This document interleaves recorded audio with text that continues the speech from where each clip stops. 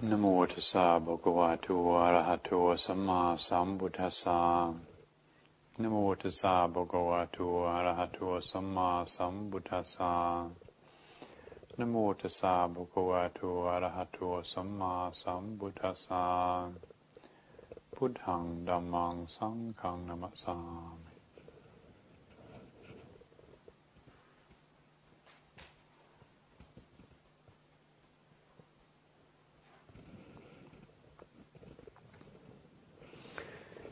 There's a lovely pile of questions this evening, and we could be here for a very long time,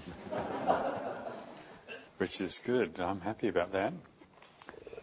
But before addressing any questions, I did want to flag up the fact that we only have one more day of retreat together.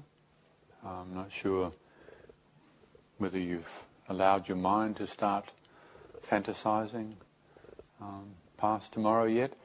But if you have, I just want to remind us all again that when we have fantasies about the future, then they're that. It's just fantasies about the future. You know, here we are, there's this nice gathering of people and this nice place with this great opportunity, and we can be missing it. 24 hours from now, we'll be talking about winding up.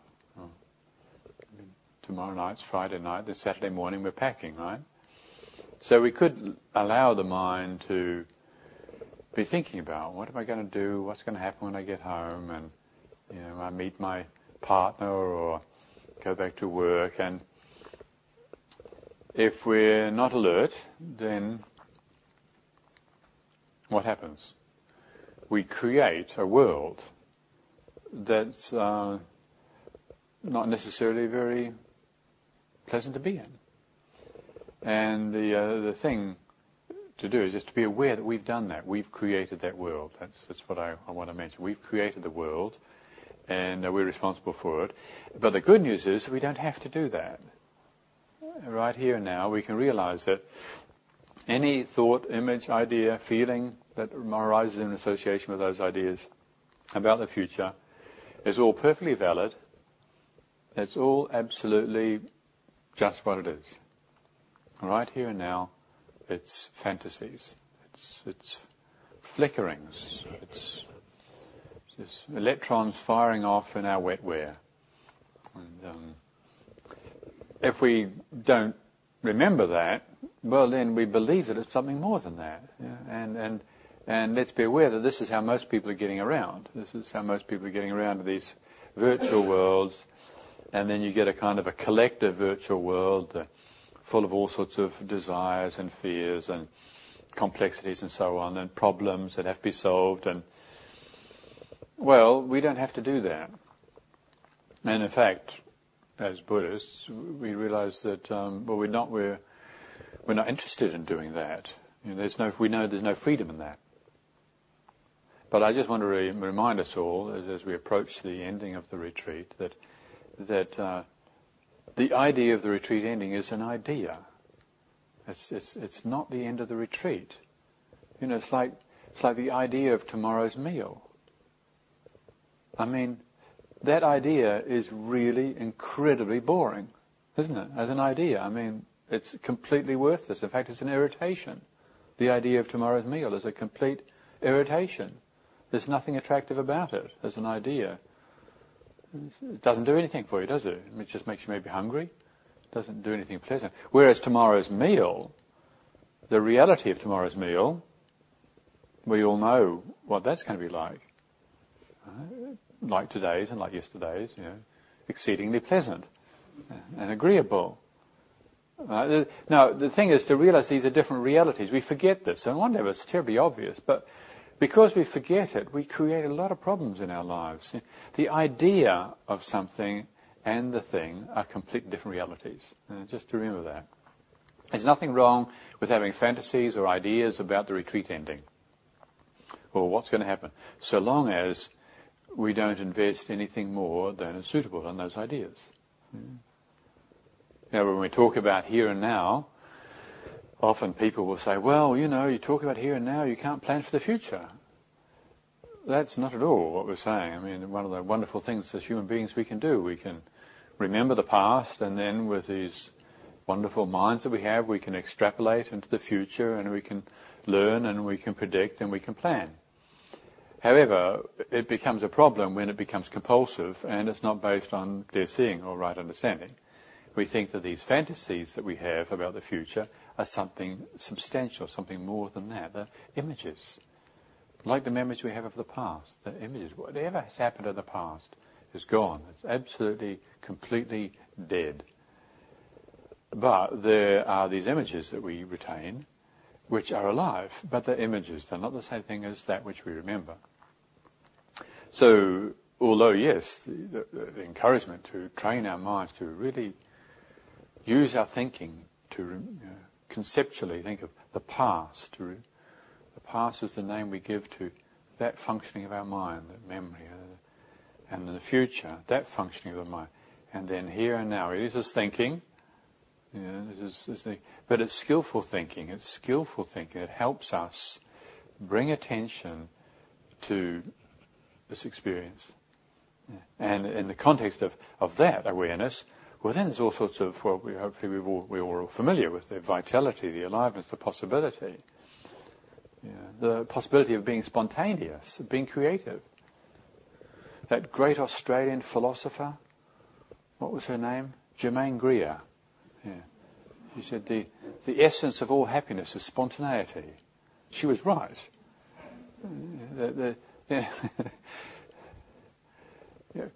If our lives all believing in the planning and the fantasies, believing in the memories, then it does become very shallow. And so in a retreat situation like this, hopefully all of us have let go to some little increased degree the way we believe in what we call the past and what we call the future, and have a renewed, deepened appreciation of this here and now moment and the possibilities that has. Not just for spontaneity, creativity, and for happiness, but also for discernment. That consider what happens when we're really investing in memory more than accords with reality. If we still believe that these memories we have are something more than movements in consciousness. We recreate the world, and we're responsible for that. And the future, all the fears we have of what if. I mean, it can be so agonizing and it can be so anxiety-ridden about the future.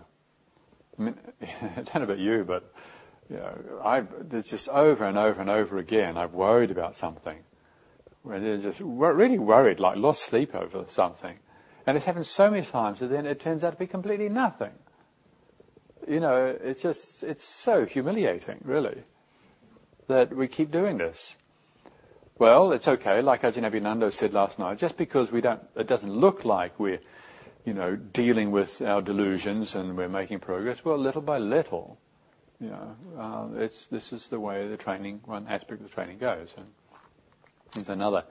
Ajahn Abhinando gave last night the image of the handle of the wooden handle of a tool that wears down as you use it. And another image the Buddha gave that pertains to this is the filling of a water jar. It's drip by drip. So in one drip you don't think it makes a difference, but actually a water jar can fill just drip, drip, until you've got a whole jar of water. And so our accumulated potential for clear seeing happens in every moment of remembering. Every moment of remembering. Never ever undervalue the moment of mindfulness.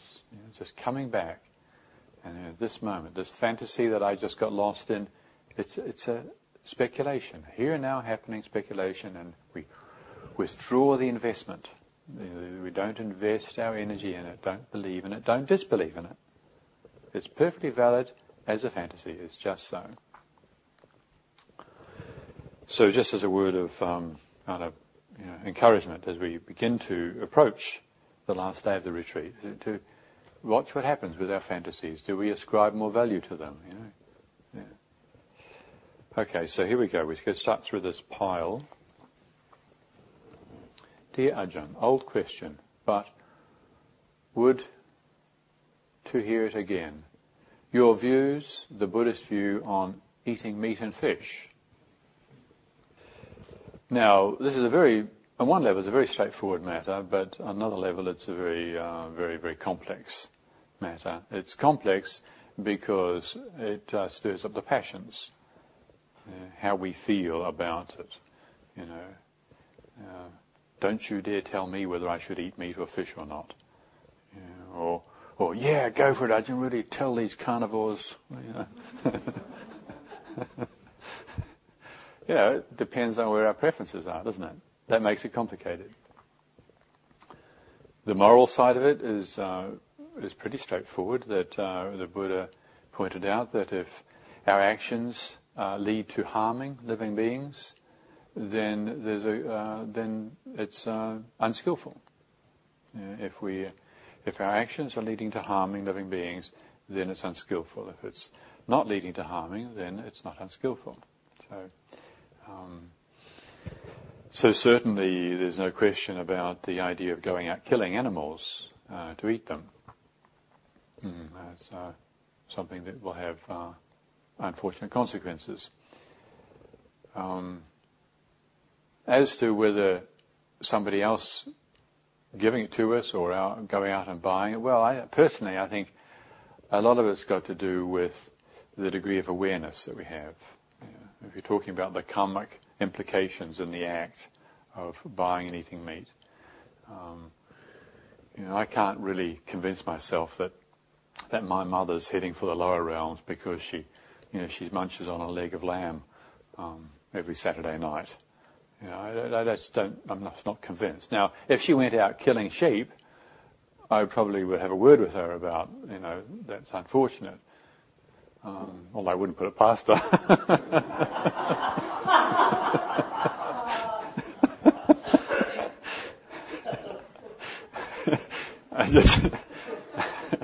I just remember that when she came to visit, she got into an argument with the nuns because the nuns were putting the argument for vegetarianism. My mother was saying, well, but God put them there for us to eat. So now there's the question of views, isn't there? Anyway, my own view on it is, I would usually, if people ask me about these things, I say, well, I think, with regards to awareness, that's our commitment. I think if we're going to eat meat, well, then the best thing to do is to be aware of the whole process, which means going to an abattoir. And I know in my own case that when I went to an abattoir, I think I was about 18 years old, my last year at high school, and I don't want to drag it all up here right now, but just seeing the animals, they know there's the smell of fear in the air, and the conditions they've been kept in, and before being slaughtered, and then the actual slaughtering process, and the people that work there, and the effect that has on that town with an abattoir, the people who live in that area. It left a very strong impression on my mind, and personally it's not something that I would want to endorse. So I think, as Buddhists, it's good for us to bring as much awareness to bear on these things as we possibly can. This also includes bringing awareness to bear on our mental processes. And so where, for instance, we have ideas of, I'm pure because I don't eat meat. Well, this is something that the Buddha was very explicit about, warning against. It's not, the same with the clothes that you wear. There are certain castes in India that will only wear certain clothes, and the Buddha was very clear about you're not pure or anything special because of the clothes you wear or your bloodline or even the food you eat. Rather, it's whether the heart is pure, whether the heart is free from greed, aversion, and delusion. So in this case also there can be the deluded view of I'm pure because I'm not eating meat, and I'm better than these meat eaters, and so on. I know myself, sometimes I purposely eat a bit of meat just to kind of, deal a blow to such views. The idea that I'm pure because I don't eat meat, and I do eat some fish, and So any views that we have about ourselves are something to also bring awareness to. Or if we start getting preachy to other people, well then also to bring awareness to that. And as we bring awareness to it, well then we're in the position to be able to contemplate it. But essentially, whether it's skillful or unskillful, we need to be looking at where our, the consequence of our action. Is this going to be causing harm to living beings? If it's going to be causing harm to living beings, well then there's a question of being unskillful. So anyway, I won't say anything more about that. I hope that's something that you can ponder on. If there is no self, which the writer believes, then who gets liberated or enlightened? Please give your view.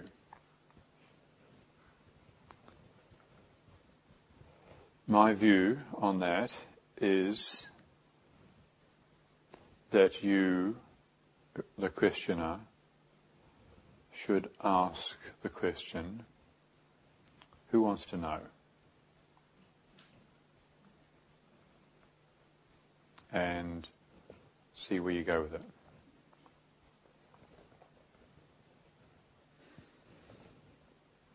So here's another one. A month ago, a good friend seemed shocked by my answer that I did not, as a Buddhist, believe in God. I explained very thoughtfully, to the best of my ability. Please talk on how and what is the right approach, in your opinion.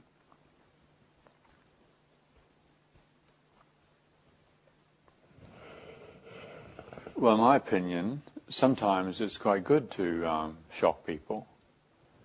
I think, we get around assuming all sorts of things about reality, and these assumptions have significant, serious consequences. And so, like a few years ago, if you suggested that we shouldn't have slaves, people would have been horrified, right?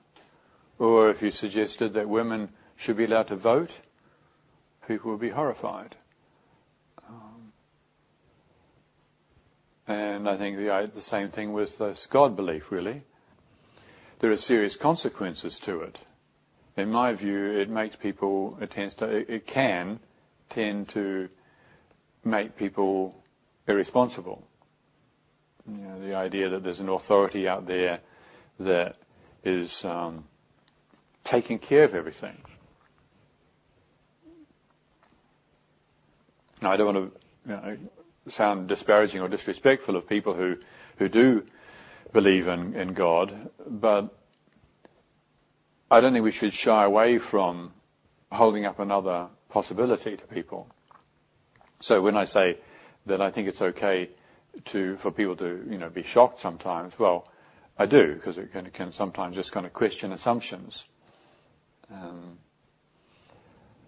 But also, obviously, I'd want to qualify that by saying that you want to choose the time and place with saying these things. Somebody who's, again, I use my mother as an example. My mother's 87 years old, and she spent her whole life believing in God, and if I was to try and dismantle her belief system, I don't think that would be very wise or a very kind thing to do. Or also, if you're working if your boss is a fundamentalist evangelical Christian, I would suggest that you think very seriously about challenging his view of God. I mean, there's some practical consequences. So, I wouldn't just say, it's good all the time to go around shocking people and challenging their God belief. But on the other hand, I don't think that we have to pretend that we believe in God when we don't. Sometimes there's a kind of a PC attitude where you've got to make sure everybody is happy and nobody gets upset. And I think sometimes that can be a bit of an abdication on our part, really. And if you've received a bit of information, and you've got a great deal of confidence in it, you've considered it for yourself, and then somebody else starts going on about their God belief, and I think it's okay to question it. Again, the time and place is really important. Do you remember there was that incident some years ago when Glenn Hoddle, was that his name, was set up by some newspaper and asked that question about, do you think that people who are crippled in this life are suffering the consequences of their bad karma in the past, previous lives? And Glenn Hoddle said yes. Something like that, was that right? Yeah? Well, then of course, there was all hell to pay and he got fired. And then somebody asked the Dalai Lama, was Glenn Hoddle right to say that? And the Dalai Lama replied, he was right in what he said, but wrong in when he said it. Yeah. Now, I don't even necessarily think that the Dalai Lama was meaning that he's absolutely right in what he said, that, just because somebody's got some deformity, there's a guaranteed indication that that's a karmic consequence. It's, the Buddha said this whole thing with karma is very complicated and sophisticated, and coming up with simplistic answers is not also the answer. But the point there is to remember time and place with these things. These views that we hold, what we know these days, it's very obvious. God beliefs have, very deeply held. And, but to not be afraid of challenging somebody.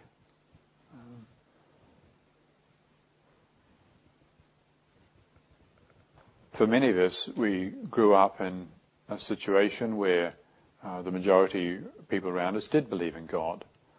And whether they took it seriously or not, is another matter. But generally, something like that is held to be true. And I've been aware that for many people who pick up the path of Buddhist practice, that even though they wouldn't call themselves theists, there can still be something like that hanging around. The idea that there's somebody out there taking care of things. And so I think it's also okay in terms of this question about how do we approach, questioning the existence of God or telling other people that we don't believe in it, to really look into how we feel about it ourselves. Sometimes you hear the Buddha's teaching and it seems fine and you're impressed with it and you go along, you just say, well, I'm a Buddhist, and so you pick up Buddhist belief systems without really investigating how we feel about it. Again, in my own case, I had a very serious indoctrination. Kind of preachers on every side of the family for generations in every direction. And, I'm a thoroughbred. I have to restrain sometimes my evangelical impulses. And I had been a Buddhist monk for many years when I felt like whenever I went into a church, I wanted to throw up. That, what does that suggest? Time to look at it. How do I feel about Jesus anyway? How do I feel about the church? How do I feel about, God? Do I really believe there's a God, or do I not believe there's a God? And one thing I discovered was that I had a lot of resentment. For one thing was being indoctrinated. That I really resented being told about reality. And nobody ever asked my opinion on reality. And nobody ever asked how I felt about reality. And I was just told, and then told you, just believe and shut up and don't be a nuisance. Stop asking questions. And so I had a lot of resentment about that. And then, of course, there's the guilt thing, that comes with the particular breed of Christianity that has been promoted over the last few centuries in our culture, that there's something virtuous about hating ourselves for being bad. That was interesting to realize that what guilt is, it's not just an idea, but it's a feeling. Obviously, you can investigate it for yourselves, but there's passion in there. That's why it drives us. Or can drive us to such despair. There's a lot of energy in there, And what I discovered was that actually it was parading as a virtue.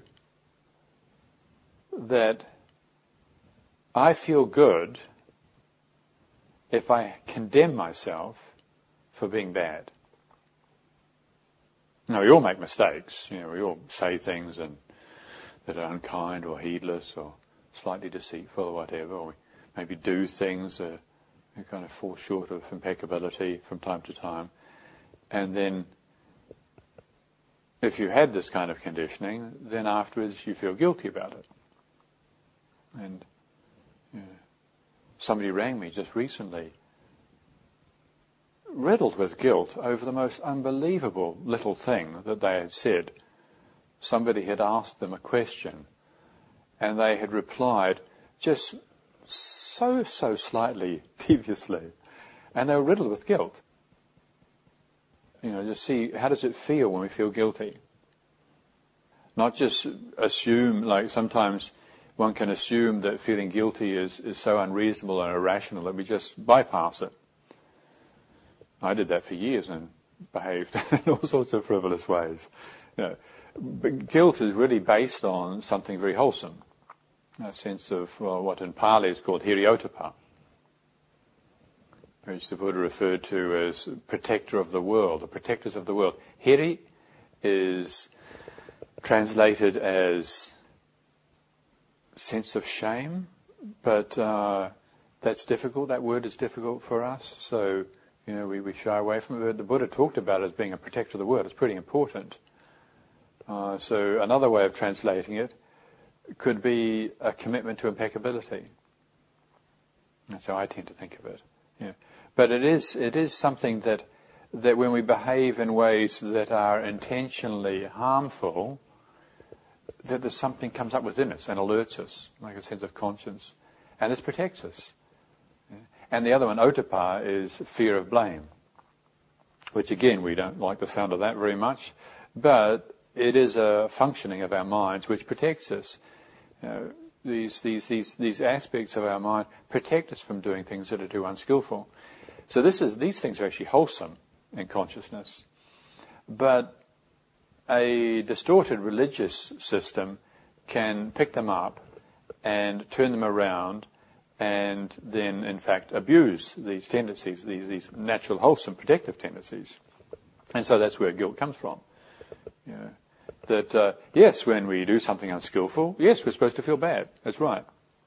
If Nyanamoli comes in the morning with my breakfast tray and I didn't sleep very well for some reason, or my stomach upset, and I'm in a bad mood, and he's 2 minutes late, and I just shout at him, and you should treat me with more respect and be here on time. What do you think? That's not very good, is it? That's pretty inappropriate. So, but these things happen. No, actually, it never happens. It never happens that bad. Now, we all make mistakes. Now, we're supposed to feel bad when we do something inappropriate. If I did that to him, which I've never done, and I'm not going to do, if I did it, I was supposed to feel bad. That's appropriate to feel. I'm not supposed to feel great, am I? But what's the difference between simply feeling bad and then feeling guilty? What's the difference? I think that for me, what the difference is the feeling bad is like an organismic message. It's like something that's saying, that's unskillful, that's inappropriate. Just the same as if I stub my toe, my toe hurts, well, because I'm supposed to look at it and realize that it's bleeding and do something about it so it doesn't get infected. That's what the pain is there for. Well, likewise, when we do something unskillful, we're supposed to feel bad, but we're not supposed to grasp at it and become bad. Yeah? Rather, it's a message that's supposed to alert us to where we've missed the mark, we've gone off.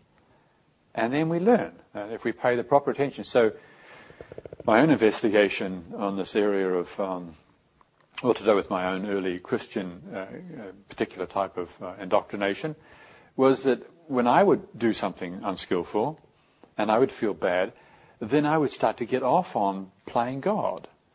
Now, what does God do? God condemns sinners. If you're bad, you go to hell. That's what I was taught.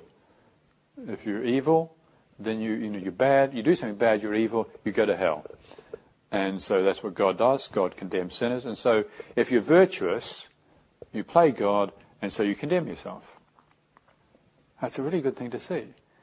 And from that point onwards, when you feel guilty, you can feel guiltiness without becoming guilty. Sometimes the experience of hurt and pain, there's a whole history of it. It starts on early enough in life, and you feel guilty about all sorts of things, and so it becomes, it's irrational, and so you deny it. And so you can push this guilt underground, and then when any energy is denied, what happens? It either comes out in some form of excess, so you feel guilty all the time, or your guilt starts coming out in perverted ways. You feel guilty about even beautiful things, like even feeling pleasure. People feel guilty about happiness. I've had this Buddhists meditating come and tell me that they have trouble dealing with happiness. They feel something's going to go wrong. I feel threatened by it. So anyway, as an investigation of one's particular religious conditioning, I think we need to bring awareness to all of it, the whole thing, not just to, for instance, grasp at new Buddhist beliefs. Just because Buddhism doesn't teach that there are gods that are going to save us and believe in, doesn't mean to say that I don't believe in God. The same thing with the soul. Is the idea of a soul that Christians believe in, and the soul gets saved and goes to heaven or goes to hell, or something like that. Or the Hindus believe in it, the transmigration of souls, one life to another. And then sometimes Buddhists will say, well, we don't believe in soul, we believe in anatta. There's no soul. But are we sure we really don't believe in a soul? Some substantial abiding entity, some essential meanness. It's my experience that a lot of Buddhists do still believe in something like a soul, and simply because we haven't really stopped to investigate it. So, and then this is not really what this question was about, but I still think it's helpful to bear in mind that when we're talking about our God belief, whether it's because somebody challenges us, or just because somebody else is going on about it, or it's around us, then I think before we say too much, then it's good for us to really investigate our God belief. I know, as I started off by saying, personally, I'd been a Buddhist for many years, and until I realized that I hadn't really let go. It's like a kind of like a connection with the church. So when I looked into it and started to untangle some of the knots, I got to a point where I felt, well, I really do believe that the Buddhist teaching is best. That's what my belief is. I mean, if Christianity works for you, fine. I'm not going to insult you, or if you're a Muslim or a Jew. But personally, I basically believe Buddhism's best. That's my feeling, and it was a kind of a relief to admit it. I was slightly feeling guilty about it. I sort of think I should think everybody's all equal. And then when I looked at it a bit further, I thought, well, really the truth is I don't know which is best for everybody. That's the truth. But my feeling is that this is best for me. It's like with food. Some people like food from Morocco. Some people like food from India. I like food from Japan. And I really do like Japanese food. It just agrees with me. And if I spent the rest of my life eating Japanese food, I wouldn't mind. But I don't feel the need to go around convincing everybody else to eat Japanese food. If somebody else wants to eat papadom and dal, that's fine. So getting to the point where there's a little bit more equanimity about these things, I think is a good idea. And for me, it got to the point where I decided to invent a ritual. And so I've been a Buddhist monk for, I don't know how many years at the time, 13 years or something at the time, and getting around with a robe on and saying Buddhang Sarang Gacchami and all this. But really, I hadn't actually really left the church. And so I thought, well, I'll invent a ritual, and I'll stop being a Christian, and I'll formally take leave of the church. And so I did. I invented this little ritual, and so I bowed down in front of the shrine, and what I found able to do, and felt very good about, was I was able to express gratitude for what I'd got from the church. Because there was a lot that came from the Christian upbringing. It was really helpful. I was really pleased about it at that point. Because I had so much unfinished stuff going around, guilt and resentment and so on, I couldn't even see the good bits. Couldn't feel grateful to my parents for the moral example that they'd set me and the generosity and kindness that I'd been taught and shown and so on. So in this little ritual, I was able to express my gratitude for what I'd obtained and received from the church, but also quite clear about the fact that I was taking leave from the church and saying, okay, this is it, thank you very much, and I close my relationship with the Christian tradition and align myself with the Buddhist tradition. And it felt really good, it felt really genuine.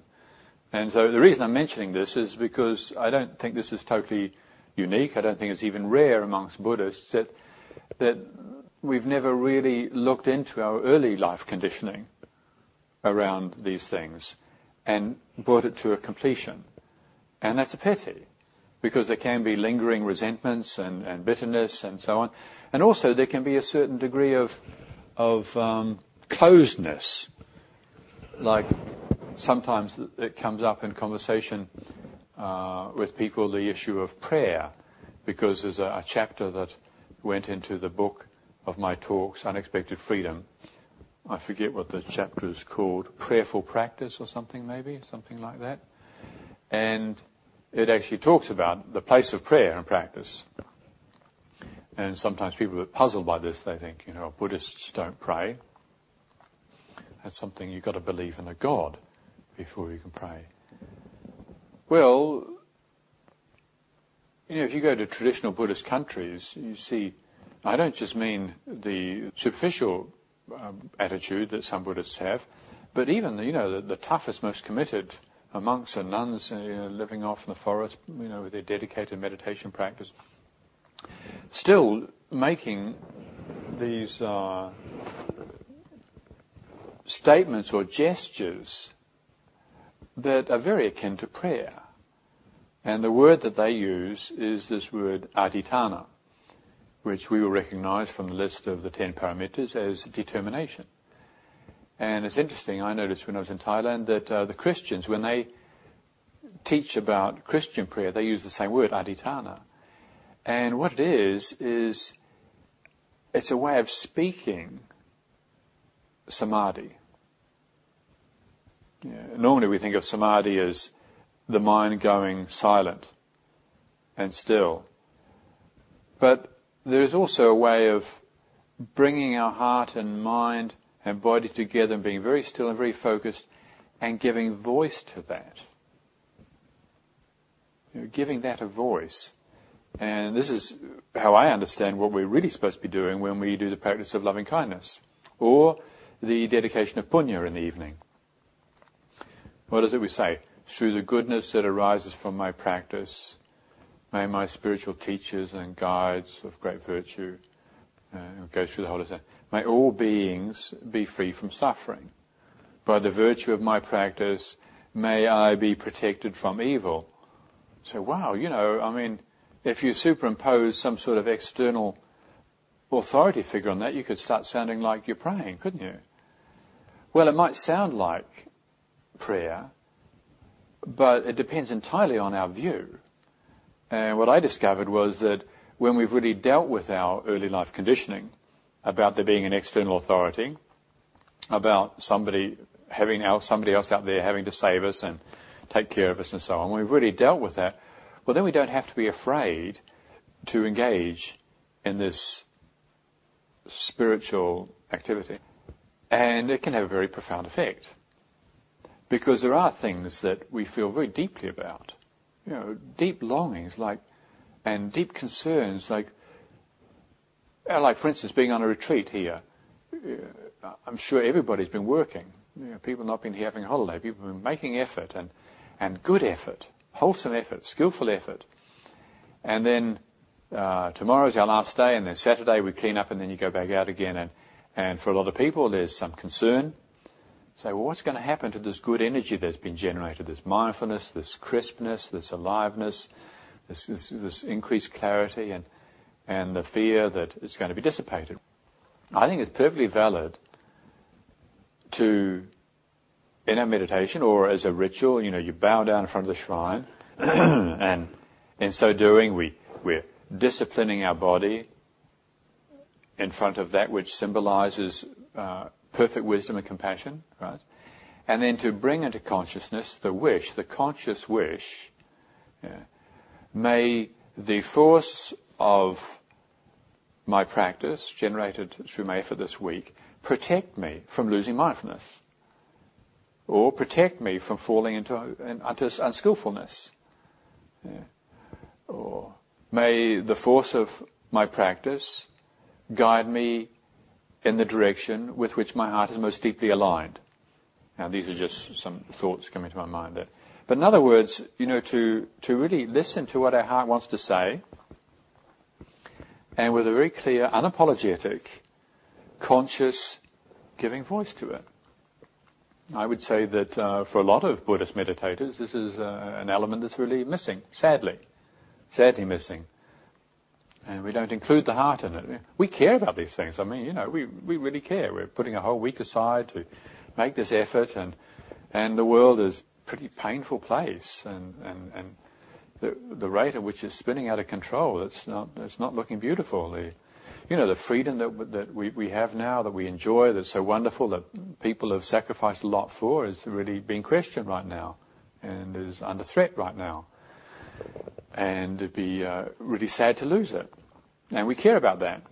Well, I think that there is a place for generating the conscious wish that may the goodness that we have not be lost. Like, when we do in the chant reflection on the four Brahma Viharas, may beings not be parted from the good fortune that they have attained. Now, what is that? That's prayer. That's not just a kind of a thing that we say. If we say it with feeling, may beings not be parted from the good fortune that they have attained. I personally believe that generates a force that sends something out. And even these days, those who have such minds, there are these days, people in the scientific field who are also investigating this side of things, and there is some evidence. Even people now are able to even quantify these things, and even the commercial world is paying attention to it. And apparently in California, if you can prove to your insurance company that somebody's going to pray for you when you get sick, you get a lower premium rate. This is, I read this report, I believe it's true. And if you can give evidence that people will pray for you, then you get a cheaper deal. So it's even commercially beneficial, not just psychically beneficial. There's even some money involved. Anyway, the point I wanted to make in raising this was that in my own life I found this a great source of strength. But it wasn't accessible so long as that particular inner space was cluttered up with old conditioning. Old conditioning that I was too afraid to look at. I basically felt guilty about leaving the church. I can still remember my grandmother towering down at me, saying, "Keith, you promised your grandmother you will never get involved with those evil religions."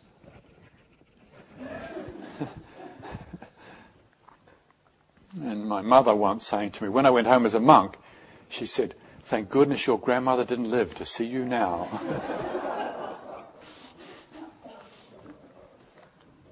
Anyway, that moral intimidation, that kind of stuff, that to varying degrees, even if we didn't have a really serious evangelical fundamentalist conditioning like I've had, it's still all around us. And, to engage in this path of practice, it means it's good to investigate that, because the religious intolerance, where we're basically judgmental and critical of others, can also come from that kind of area. So Anyway, before we challenge somebody on their belief in God, well, I think it's also good for us to look at our own beliefs.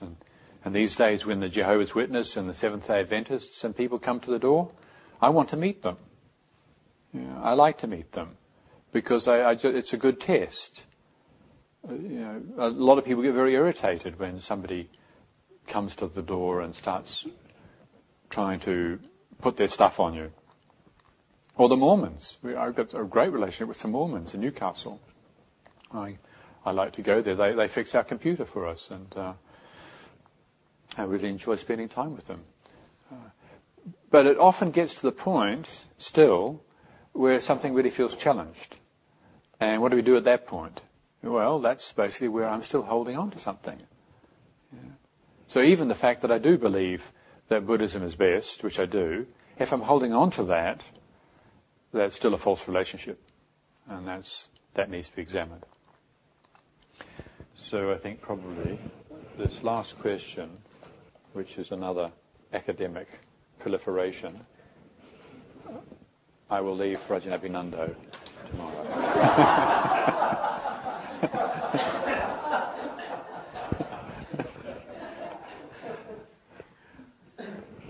I will address it tomorrow. So thank you very much this evening for your attention.